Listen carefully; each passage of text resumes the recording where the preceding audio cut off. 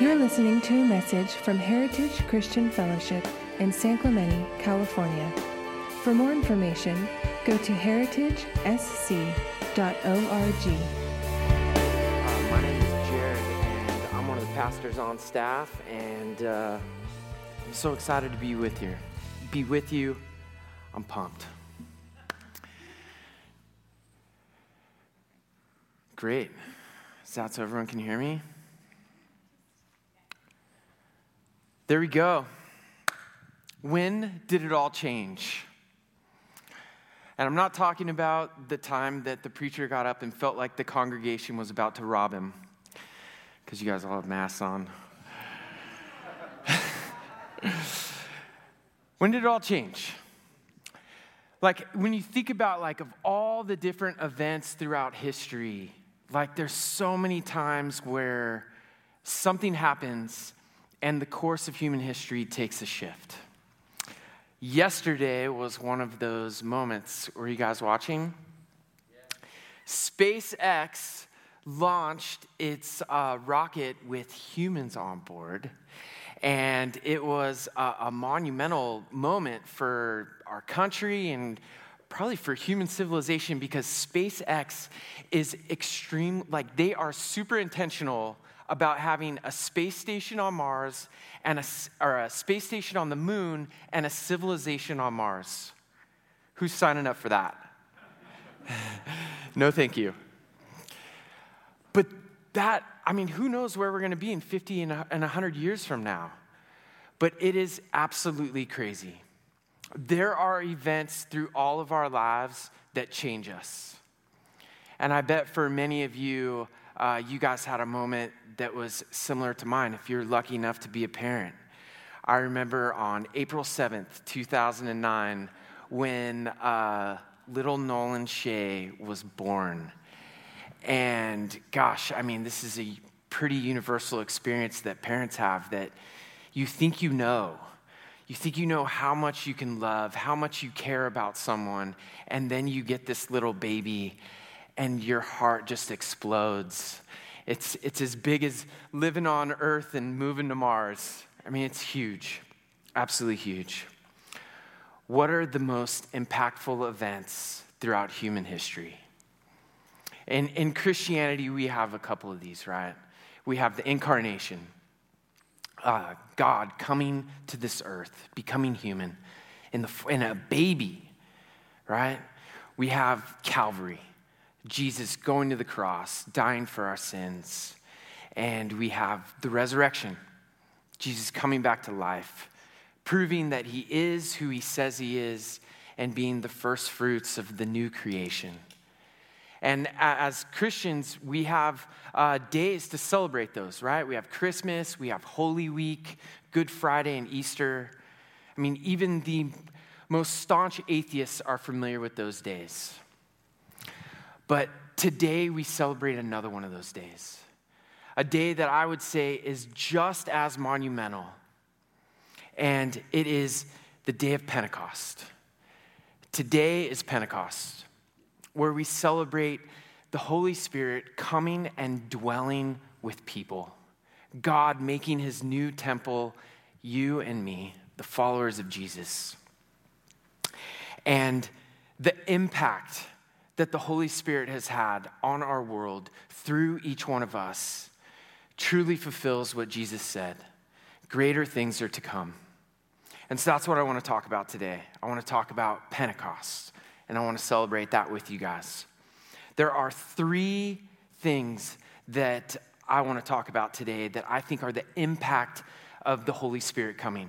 One is relational, one is transformational, and one is vocational. So if you're taking notes, these would be the words to write down right now. I had an awesome professor in seminary named Glenn Scorgi, and him and a partner, I was reading some of their work, and these were three of the words that they used to describe the impact. So I love it. If you are new to Christianity, if you're watching at home and you've never heard the gospel message, I hope this is a part of the message that is brand new to you and makes you want to fall in love with Jesus and makes you want to invite God to live in your life. If you are a seasoned Christian, if you're a leader of our church, like the people in this room right now, I hope that, like every Sunday, we get a chance to kind of reevaluate things. And we get to ask, where's God? What is God doing? And my prayer is that you'd kind of evaluate how you are keeping in step with the Spirit, and most of all, really thinking about what God has for you in the next season. So with that, we're going to start by reading the story of Pentecost when the Holy Spirit came. It comes in Acts chapter 2. Feel free to turn there now, or you can follow along on the screen. Here we go. When the day of Pentecost came, they were all together in one place. Suddenly, a sound like the blowing of a violent wind came from heaven and filled the whole house where they were sitting. They saw what seemed to be tongues of fire that separated and came to rest on each of them. All of them were filled with the Holy Spirit and began to speak in other tongues as the Spirit enabled them. Now there were staying in Jerusalem God-fearing Jews from every nation under heaven. When they heard this sound, a crowd came together in bewilderment because each one heard their own language being spoken. Utterly amazed, they asked, Aren't all these who are speaking Galileans? Then how is it that each of us hears them in our native language? Parthians, Medes, and Elamites, residents of Mesopotamia, Judea, and Cappadocia, Pontus and Asia, Phrygia and Pamphylia, Egypt, and the parts of Libya near Cyrene, visitors from Rome, both Jews and converts to Judaism, Cretans and Arabs. We hear them declaring the wonders of God in our own tongues. Amazed and perplexed, they asked one another, What does this mean? Some, however, made fun of them and said, They have had too much wine. Then Peter stood up with the 11, raised his voice, and addressed the crowd. Fellow Jews, and all of you who live in Jerusalem, let me explain this to you. Listen carefully to what I say. These people are not drunk, as you suppose. It's only 9 a.m. No, this right here is what was spoken by the prophet Joel. In the last days, God says, I will pour out my Spirit on all people. Your sons and daughters will prophesy. Your young men will see visions. Your old men will dream dreams. Even on my servants, both men and women, I will pour out my Spirit in those days, and they will prophesy. I will show wonders in the heavens above and signs on the earth below, blood and fire and billows of smoke. The sun will be turned to darkness and the moon to blood before the coming of the great and glorious day of the Lord.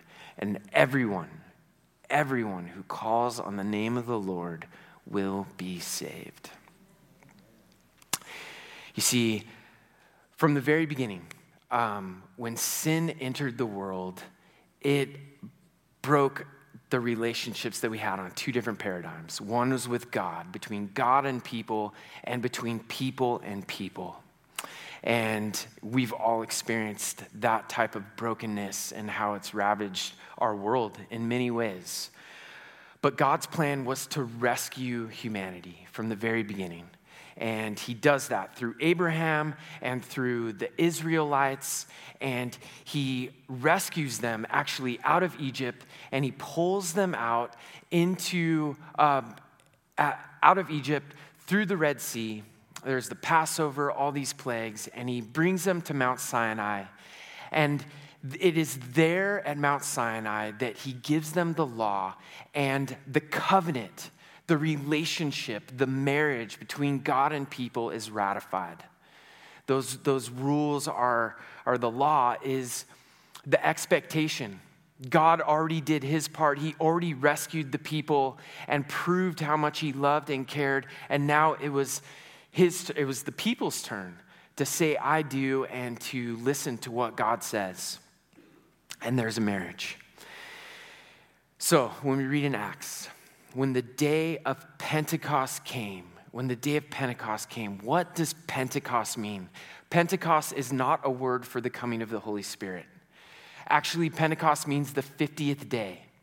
And what was going on at Pentecost was a celebration. It was called the Festival of Weeks. And this Jewish festival was one of the three major festivals where there would be a pilgrimage to Jerusalem. And what they celebrated was the grain harvest. And the grain harvest started at Passover. And so it usually took about 7 weeks. And then at the end of those 7 weeks, they would come and they would give their first fruits to God, as well as they would have a collection of sacrifices.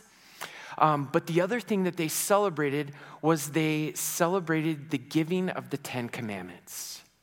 Because that was, if you looked at the timeline of when Passover happened to when the law was given, it was about 50 days. It was during the Festival of Weeks. And so that's what they celebrated. Well, what happened when the 10 Commandments were given? If we look at Exodus 19, it's interesting. It says, Mount Sinai was covered with smoke because the Lord descended on it in what? In fire. The Lord descended it in fire. God's presence is described as fire. Well, it's interesting. Luke picks up on this, right? What does it say in Acts? Tongues of what? Fire that separated and came to rest on each of them. You see, Luke is recalling to these people, and it seems as though it's God's plan to remind them that on the day that they're celebrating the first covenant, the new covenant has come. And if you remember that plan, God wants to dwell with his people. From the garden, he wanted to dwell.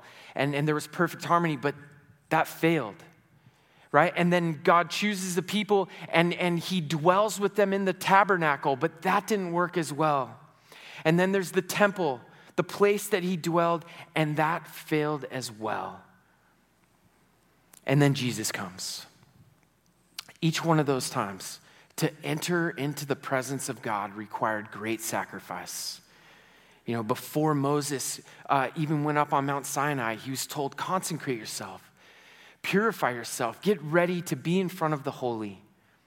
And the tabernacle and the temple, it was just constant sacrifice after sacrifice after sacrifice.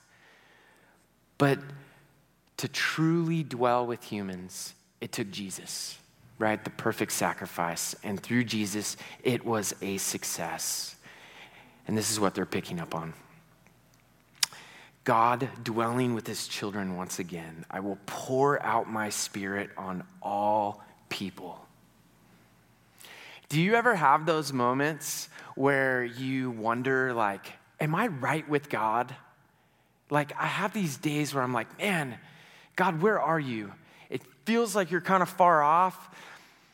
Sometimes I wonder, am I in? Are we close? Am I picking up on you? Am I forgiven? All those things. I think it's a very natural thing for us all to wonder. But it's in the midst of that the Holy Spirit becomes the proof of that. That God's Spirit speaks to our souls. Paul puts it this way. The Spirit himself testifies with our spirit that we are children of God. It is real. How do we know that this all is real? How do we know that Jesus is who he says he is and that we are truly right with God? It's because we have the Holy Spirit tugging on our souls, speaking to each one of us. Henry Nouwen puts it this way. I think it's brilliant. Without Pentecost, the Christ event, the life, death, and resurrection of Jesus remains imprisoned in history as something to remember, think about, and reflect on. It just becomes something in our heads. But the Spirit of Jesus comes to dwell within us so that we can become living Christ here and now. Right? You see, the Holy Spirit fixes those relationships. It proves that God and people are right again. But not only that, it brings unity to people and other people. All right, do we need the Holy Spirit more than ever right now, it sounds like? He is proof. Unity and togetherness. Look at what happens in Acts 2. Then how is it that each of us hears them in our native language? You see, verses 9 through 11 are not just some of the hardest names to pronounce in the Bible, but they're showing that people from all over are united through the Holy Spirit. Glossolalia, this thing that God speaks and it's understood amongst all of the nations. You know, contrast that with the Tower of Babel in Genesis 11. When these people are trying to reach and attain God in a way that was not right, and God scatters them. He confuses them. They speak different languages. They're dispersed because they're going about it in the right way. But when it goes about it in the right way, through the power of Jesus, when the Holy Spirit comes, there's unity and there's connection. People with people.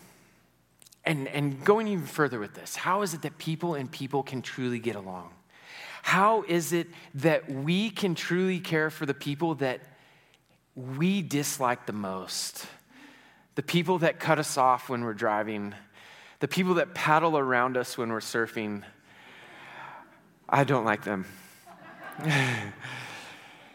At work, the people that slander your name, the enemies that we have at school. How is it that we can love our enemies like Jesus, if not for the gift of the Holy Spirit? Right? If we are to truly love people, we need the source of love, the God that is love, to be within us. If we are going to forgive people, we have to realize that we are forgiven. And if we are going to have the courage to put ourselves out there, to care for people, to risk, to build community, we have to know that we are completely secure in God to start with. And that all comes from the Holy Spirit. So it's relational. The impact of the Holy Spirit is first relational. But it also is transformational. You see, we are new creations. The Holy Spirit is doing something inside of us. Right? What were they celebrating? The 10 Commandments. What were the 10 Commandments all about? They were the instructions from God to these people so that they could be set apart, so that they could be different, they could be holy amongst everyone else in the world. These people were going to be the ones that looked different. How did that go? Not very well, right? And the law is something that we couldn't live up to. No one could. The Israelites couldn't live up to it. Paul recognizes this. In Romans 7, he says, "Once I was alive apart from the law, but when the commandments came, sin sprang to life and I died. I found that the very commandment that was intended to bring life actually brought death." Why? Because we can't do it. We're powerless because of sin. Right? But God knew this. God knew this. And in fact, in the midst of a time when it was not going well for the Israelites at all, God spoke a very special promise to his prophet Ezekiel. And this is what it says in Ezekiel 36. "For I will take you out of the nations.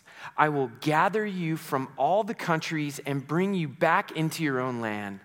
I will sprinkle clean water on you, and you will be clean. I will cleanse you from all your impurities and from all your idols. I will give you a new heart and put a new spirit in you. I will give you a new heart and put a new spirit in you.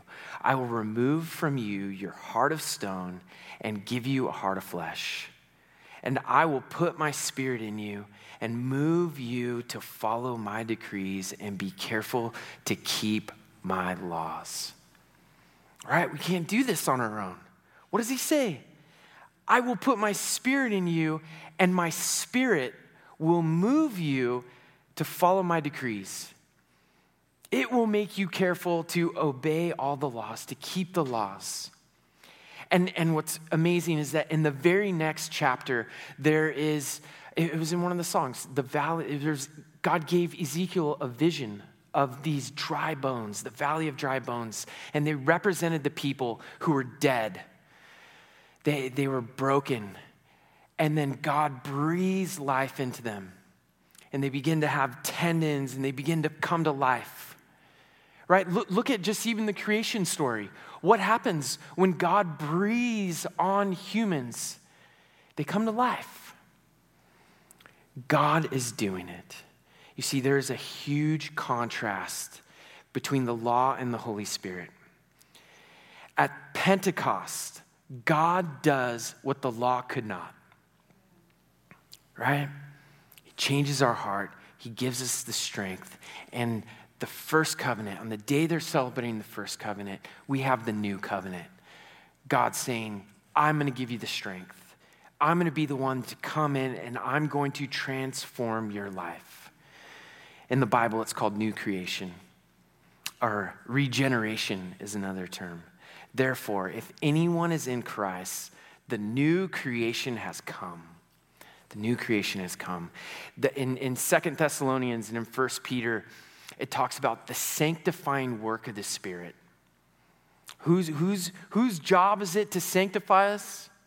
It's the Holy Spirit's, right? What freedom does this give us? I mean, we are right with God, and He has the pace of changing our hearts. And when our hearts change, our desires change. You see, I don't know about you, but all the times when I look at the law and I have these moments of incredible failure, even as I'm parenting that child that I love more than anything, man, I just fail. I lose my patience. I blow up. I'm not a good patient husband. I get angry. I have all these failures like regularly in my life, and I beat myself up over it. And I think, gosh, why did I do it again? Why did I do it again? And yet, what I need is just the Holy Spirit to come in and change my heart and to change my desires. Paul talks about this in Galatians. Galatians 5 really talks about life with the Spirit and contrasting how it's different than the law, and it talks about how where our flesh is going and where the Holy Spirit's taking us. This is what it says. So I say, walk by the Spirit, and you will not gratify the desires of the flesh. For the flesh desires what is contrary to the Spirit, and the Spirit what is contrary to the flesh. They are in conflict with each other, so that you are not to do whatever you want. But if you are led by the Spirit, you are not under the law. The acts of the flesh are obvious: sexual immorality, impurity and debauchery, idolatry and witchcraft, hatred, discord, jealousy, fits of rage, selfish ambition, dissensions, factions, and envy, drunkenness, orgies, and the like. I warn you, as I did before, that those who live like this will not inherit the kingdom of God. Anyone struggle with any of those? But the fruit of the Spirit is love, joy, peace, forbearance, kindness, goodness, faithfulness, gentleness, and self-control. And look at what he says. Against such thing there is no law. Now, maybe at some point you're like, well, gosh, like, at what pace is this happening?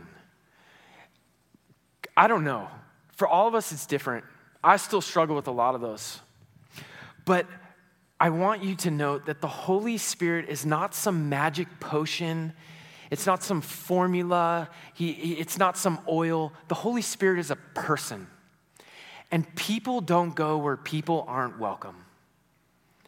And there are sometimes things that we hold on to that maybe we need to let go of and allow God to come in and do His work. We have this tension between our flesh, our minds, and our hearts. And when the Holy Spirit comes into us and moves, man, it changes our desires. And all of a sudden we find that, hey, when snapping at your child feels like the most natural thing to do, that you have this breath of patience. And you see things differently. You see the world differently. You see your enemies different. It's amazing what God does. The key thing, what is your part? What is your part? Your part is keep in step with the Spirit. Since we live by the Spirit, let us keep in step with the Spirit. Now, to listen to the Spirit and to keep in step with the Spirit requires us to maybe eliminate some of the distractions, right? To slow down, maybe have some quiet time and some extra quiet time. I think the Spirit speaks through the Scriptures too. I mean, those tried and true spiritual disciplines help tune our frequency to the beat and the drum of where the Holy Spirit is leading. And when we keep in step with the Spirit, it is something that is so beautiful. And in fact, I think one of the best analogies for this is dancing. Keeping in step. I am a terrible dancer. It's embarrassing, honestly. But gosh, when I see people that can dance, I sin because I'm envious. I think like, wow. And I'm sure all of you guys have experienced it. When you see a couple that dances like a beautiful ballroom dancing, when they have such just a perfect rhythm to each other, and they're being led, and their motions just flow, and they move like one. And it's just so beautiful to see and to watch, and it's so experiential. It's just absolutely a magical thing. And when we keep in step with the Spirit, we become sanctified, and we realize just how much of a new creation we really are. Now, what's cool about being a new creation is that with being a new creation comes new abilities. You see, we're not just being transformed for you, but we're being transformed for the world. New abilities. What do they say? Aren't all these who are speaking Galileans? Aren't these just those people from up north? Aren't these just those average, uneducated guys? How is it that they can speak all this? How is it that Peter gets up and preaches with such eloquence? How is it that there are all these signs and wonders? What is going on? How is this actually possible? How is it that they have such courage to get arrested, get out of prison, and then go right back and preach again? What is going on? And it all is because the Holy Spirit is moving, and He's transforming you for the kingdom of God. What was Jesus' mission statement? What did Jesus talk about more than anything else when He came to earth? He talked about His kingdom. He was all about bringing the kingdom of God to earth, and He was willing to die for it. And then He says to His disciples, go.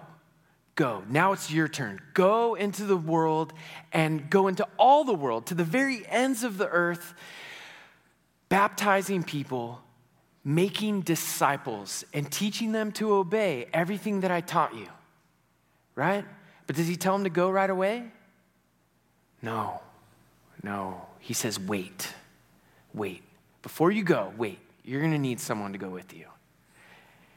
And who is it? You see, the Holy Spirit comes, and the Holy Spirit gives us a vocation. My friends, if you are a follower of Jesus, your role, your new work is to partner with God in the vocation of bringing heaven to earth, building the kingdom of God right here in this town and in this area. Right? What are we doing? How is that working? And if we're willing to build the kingdom, I think we are going to experience just what Joel says, signs and wonders. And you will have an opportunity to use your God-given abilities, but your spiritual gifts in a way that will blow your mind. It'll be so awesome. It'll be so beautiful. And I really get the sense that God's doing something right now. 2 weeks ago, Peter talked about prodigals. And he talked about how in times of famine, that it makes people hungry. It makes people question their identity. It makes people question their purpose. I mean, I remember he grabbed the globe and he shook it. Does anyone feel like our world is being shaken right now? Right? Why? I think God is prepping the hearts of people for something. Man, when people get hungry, when they get thirsty for what is pure and what is real, we have what they need. And then last week, Jim talked about a legacy, passing on the mantle, right? Who are we bringing up? If you're 65 and you're about to retire, who is the young professional that you can pour into and share your wisdom and knowledge? If you're 25 and you're just graduating from college, who's the middle schooler or high schooler that's going through a pivotal time of identity development that you can walk through, that you can encourage? You see, all of us has someone right behind us. And I'm struggling with this too. I'm thinking about it myself. Where do I fit in this? This is for all of us. Where are we prepared? Are we prepared in this next season ahead when God is prepping people's hearts to go out and fish and pull in the lost and make space to truly care for them, to mentor them, to guide them, to show them the love of Christ? You see, I think God's up to something, and I don't know exactly what it is, but I'm so excited to be a part of it, and I'm so excited to see what happens right here in this building and right here amongst all of you. You see, because you guys are the temple. God's dwelling in you, and he has an impact in our world that is relational, it's transformational, and it's vocational. And gosh, I think a harvest is ahead of us. Charles Spurgeon says this, my brethren, do you believe in the Holy Ghost? Have we such a reliance upon the Holy Ghost? Do we believe that at this moment he can clothe us with power, even as he did the apostles at Pentecost? Do we believe that under our preaching, by his energy, 1,000 might be born in a day? I want to pray a blessing over you, and then I'm going to invite Peter up, and he's going to give us some instructions for what's next. But thank you guys for being here. It's what an awesome time to get to speak in front of people, and may God move. May God bless you. May the Holy Spirit give you a new connection with the Father. May the Holy Spirit transform you, that you realize you are a new creation and that you have gifts and abilities. May God breathe life to you, and may God bring his kingdom. In the name of the Father, and of the Son, and the Holy Spirit. Thank you for listening. We hope you tune in next week. For more information, go to heritagesc.org.